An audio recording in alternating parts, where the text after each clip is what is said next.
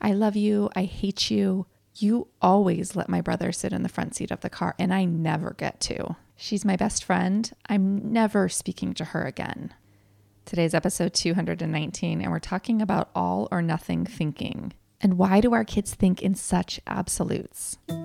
Hi, this is Danae. I'm the founder of Simple Families.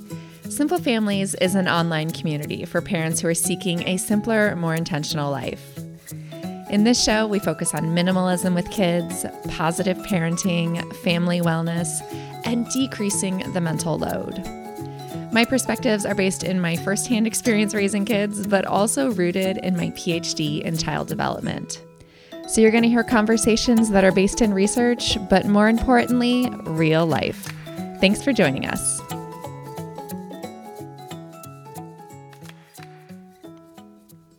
I am so happy to have you tuning in. This is episode 219, and I'm talking all about absolute thinking, thinking in black or white, thinking in all or nothing. In childhood, this is often the norm, and these big feelings can feel intense. Therefore, I want to explain to you a little bit about the basis for these expressions and why kids come across so strongly, and why there's no middle ground or seemingly no middle ground, along with some ways that you probably see this popping up and how it can impact you. But before we get into that, here's a word from today's sponsor. The sponsor for today's episode is Prep Dish, and Prep Dish has long now been a part of my family's life, and I'm so grateful for it. If you would have asked me a couple years ago if I would like to try a meal planning service, I would have said no. Why do I need someone to send me a bunch of recipes every week when I can go on Pinterest and go into a recipe book and find recipes myself? Well, the short answer to that is decision fatigue, because whenever I try to find recipes myself, I get completely lost in overwhelm. But the long answer to that is Prep Dish is so much more than recipes. Each week in my inbox, I get a PDF document from Prep Dish, and in that PDF, it comes in 3 parts. The first is the shopping list, and I use that shopping list to do my online grocery ordering. So after I've ordered my groceries, we pick up the order and then we execute prep day. Prep day is when my husband and I get together and we prep the foods for the week according to the directions that Prep Dish gives. I don't have to sit down and sort through the recipes and figure out what to do when. It's all laid out for me. So if you want to try it, go to prepdish.com/families. Again, that's prepdish.com/families. You'll get 2 weeks free. All right, I want to give you a quick reminder that tomorrow, which is Thursday, May 21st, I am hosting our very first Simplifying Siblings workshop. It's a 1-hour workshop, and there are 2 sessions available. You can either join us at 1:30 p.m. Eastern or 8:30 p.m. Eastern.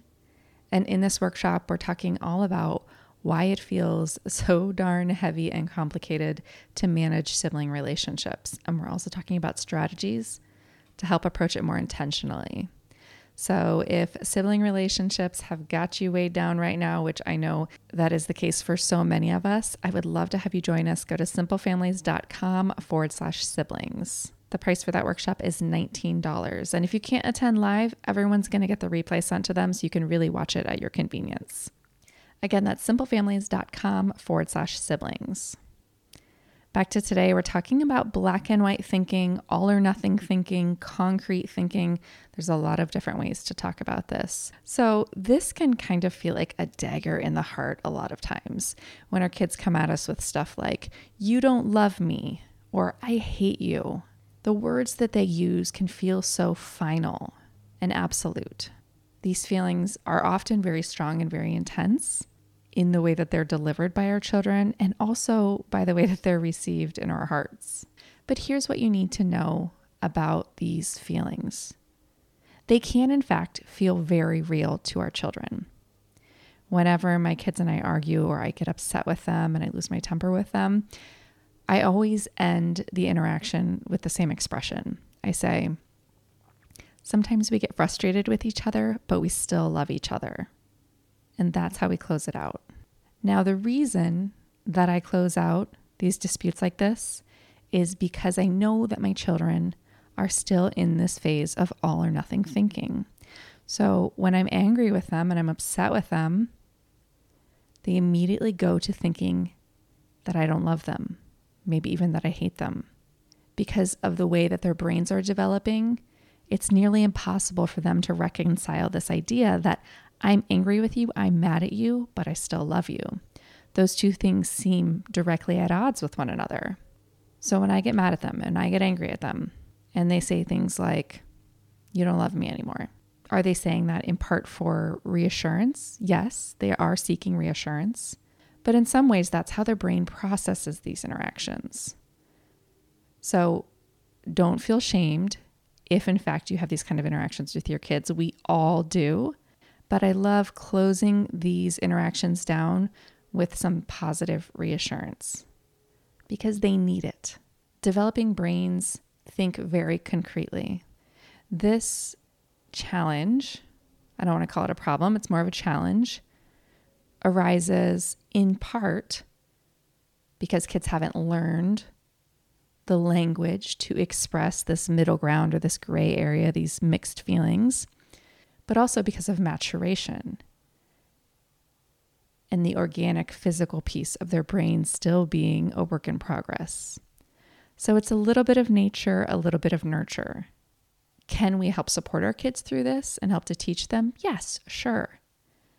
But in part, it's going to be a waiting process as they grow and as they change. This important little piece of development is probably something that you see emerging in many ways across lots of different elements of your life. So I want to go through a few of them to give you a better, deeper understanding of when this type of language and these type of feelings pop up. The first place that I see it very often is with food preferences. I love this food. I hate that food. The way that our kids talk about food can feel very final. But the truth is, their taste buds aren't necessarily that absolute. The absoluteness of their language doesn't necessarily correlate to the absoluteness of their taste buds. So when a child says, I hate this or I don't like this food, take that lightly. Because the thing is, they haven't learned how to talk about that gray area, that, this food is just okay. Sometimes I like it, but I don't really like it cooked like this. I hate broccoli, but the truth is I kind of like roasted broccoli when it has like a cheesy sauce on it. Accessing that gray area, that middle ground, takes a higher level of thinking. And it also takes practice and it takes exposure. And I find, especially when it comes to food, that we very quickly adapt the language that our children are using. So if we are going to make a grocery list for the week, we say, popcorn, Johnny doesn't like popcorn. When the truth is, maybe Johnny wasn't in the mood for popcorn a couple times last week, and now you have decided that Johnny doesn't like popcorn. Maybe John even said he didn't like popcorn a couple times the past few weeks. But you have repeated it, and you have sort of locked in those black and white sentiments about food. And if you take nothing else away from this podcast about black and white thinking, it's that food preferences are far, far from black and white. Our children are very much still learning what their taste buds prefer. Their taste buds prefer different things all the time. But when we start to use the language that our kids are using, or when we start to assign likes and dislikes to food ourselves, they really start to get locked in and to be solidified. So what do I do about this? Whenever my kids say, I don't like this, I flip it back on them and say, it sounds like you don't prefer this today. I do this with food a lot. I do it with other things too, but especially with food. It sounds like you don't prefer this today. So what am I doing with that? I'm giving them new language to talk about and to think about that gray area. It's possible to not hate something and to be kind of ambivalent on it, to be on the fence about it, to prefer it sometimes and not really prefer it other times. Sometimes I love Mexican food and other times I'm not really in the mood for it. That's very different from loving and hating it. Sometimes I prefer it and sometimes I don't prefer it. I always like to use sweet potatoes for this example because sweet potatoes are definitely something that I like, a lot of kids like, but I like them a lot more when I'm hungry. If I had just had a big meal and someone said, hey, Danae, do you want some sweet potatoes? I'd probably be like, no, thanks, I'm okay. Not because I don't like sweet potatoes. That's not why I'm refusing them. The reason I'm refusing them is because I'm just not that hungry. And sweet potatoes are in my gray area. They're foods that I don't really, really love and enjoy.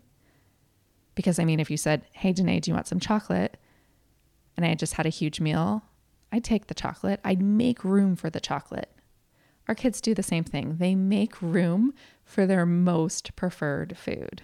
So if you cook dinner and your kids refuse it and they don't eat anything, and then you offer them a strawberry yogurt loaded with sugar, they're probably going to eat it. And you might say, oh, look, see how hungry they were? They ate 3 yogurts. That's like passing me a bunch of chocolate and saying, look how hungry she was. Look how much she ate.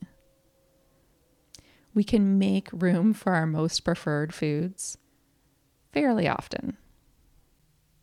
So recognize when it comes to food, there are not just likes and dislikes. There's likes, foods we feel just okay about and we eat anyways, and foods we really dislike. That middle gray area is probably 80 to 90% of all foods. Think about what you eat on a daily basis. You tend to eat a lot of foods that you feel just okay about. You don't love everything. You don't hate everything. It's just in the middle. Our kids haven't learned to think about the gray area yet, and they are still learning to talk about how to explain their feelings about the gray area. So I definitely recommend trying the language that I gave you, which is to say, oh, it sounds like you don't prefer this today. You'll find that your kids start to pick up and reuse that language if they hear it from you frequently. And language like that opens them up to a gray area, to think about it and to talk about it differently. The next area you're going to see this popping up is with parental preference, which we talked about last week in episode 218, simplefamilies.com/episode 218. Guard your heart because parental preference can be so hurtful. We went through a phase with my daughter where at bedtime, she only wanted me to put her to bed. And she was saying to my husband, I don't like you, Papa, get out of here. And it seemed to come on very suddenly. She was perfectly happy and fine with him. And then all of a sudden we walked her in to start putting her to bed. And she'd go right to, I don't like you, Papa, get out of here. Which sounds, for lack of other words, nasty, just really nasty. Now, I can tell you for sure, she loves her dad. But in the moment, she was a 4-year-old who knew exactly what she wanted, and she was not sugarcoating it. So I say guard your heart because these things can feel really absolute. They can feel very real, and they can feel hurtful. Our kids don't always exercise grace and courtesy in their words, especially when they're tired and when they're feeling irritable. So in this situation, I flipped her words kind of like I do with food, and I'd say, it sounds like you don't prefer Papa to put you to bed. Let's try asking more kindly. Can you ask him for some personal space? And she worked really hard at rephrasing her words and came up with, Papa, I'd like Mama to put me to bed. Can I get some personal space, please? And I'll tell you that this didn't just happen once, it happened several times. And it took a lot of practicing the new words to really internalize it and to start using it and to start speaking more kindly. Another area that you're going to see this is friend preference, particularly as kids get older. When it comes to boys versus girls, the research shows that they exhibit aggression in different ways. Boys tend to use physical aggression with each other, and girls tend to use what's called relational aggression. And relational aggression means gossiping or using words to be hurtful to one another. Now, boys do this too, but the research shows that girls lean on this method of aggression more often. So in particular with girls, as they're getting older, you're going to hear things like, she's my best friend forever. I hate her. I'm never talking to her again. Now, I really don't like the word hate. We don't really use it in our house. It has been used occasionally. I do find that it's used in books a lot. There's not very many things that I filter out of books, but I do filter out the word hate. Whenever I'm reading a book to my kids and I come across the word hate, I usually rephrase it as like, I don't like, rather than using the word hate. So I do try to shield my kids a little bit from it, but they do hear it and they say it occasionally.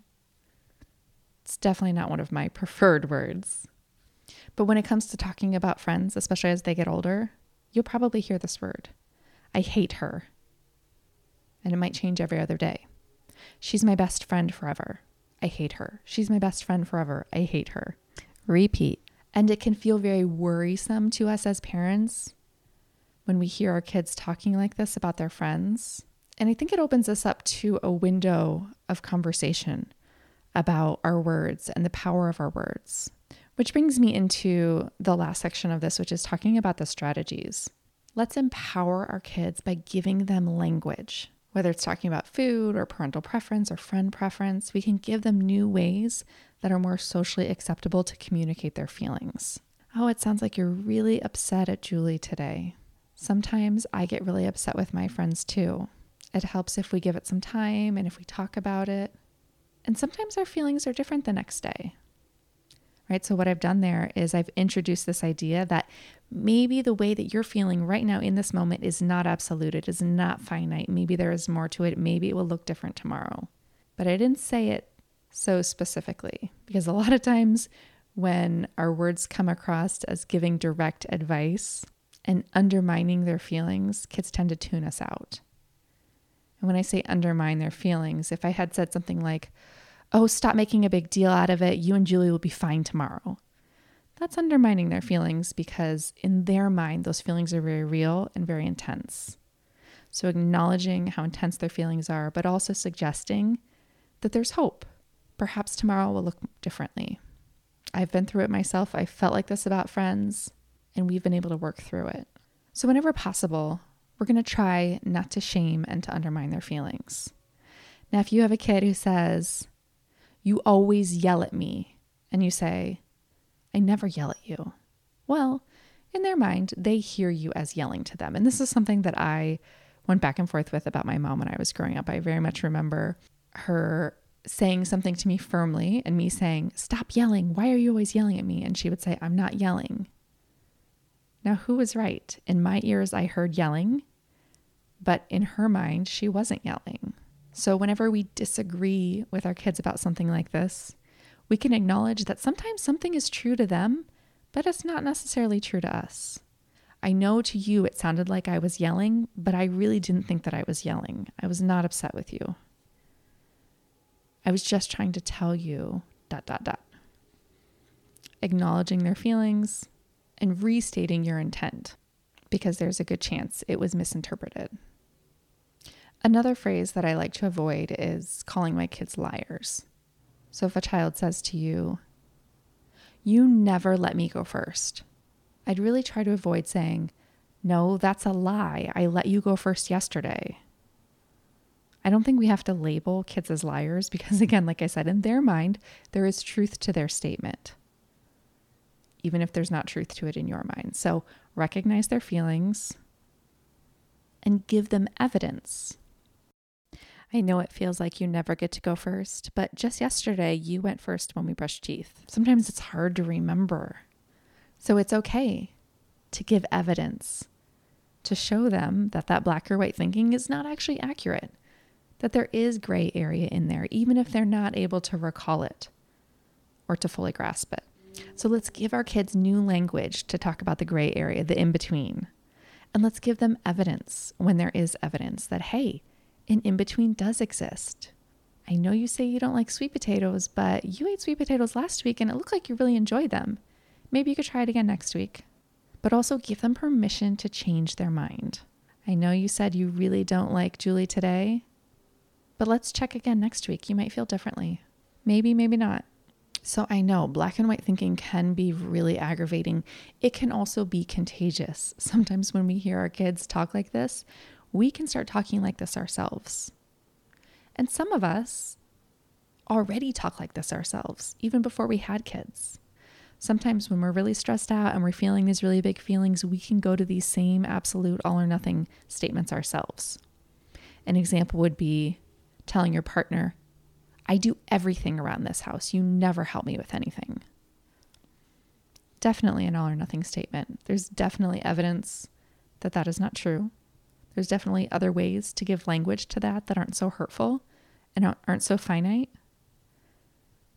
There's definitely ways to express those feelings without being so black and white, without being so intense. Because when you're talking to another adult with black or white thinking, they're rarely receptive of the words that you're trying to say. They can lead to frustration and confusion the same way that we feel when our kids use them with us. So watch what you're modeling, see if you're using that language yourself, see if you can work to do better on it.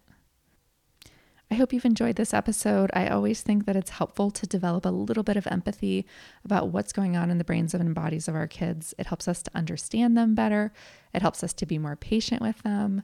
And it helps us to learn how to talk to them so they can really hear us.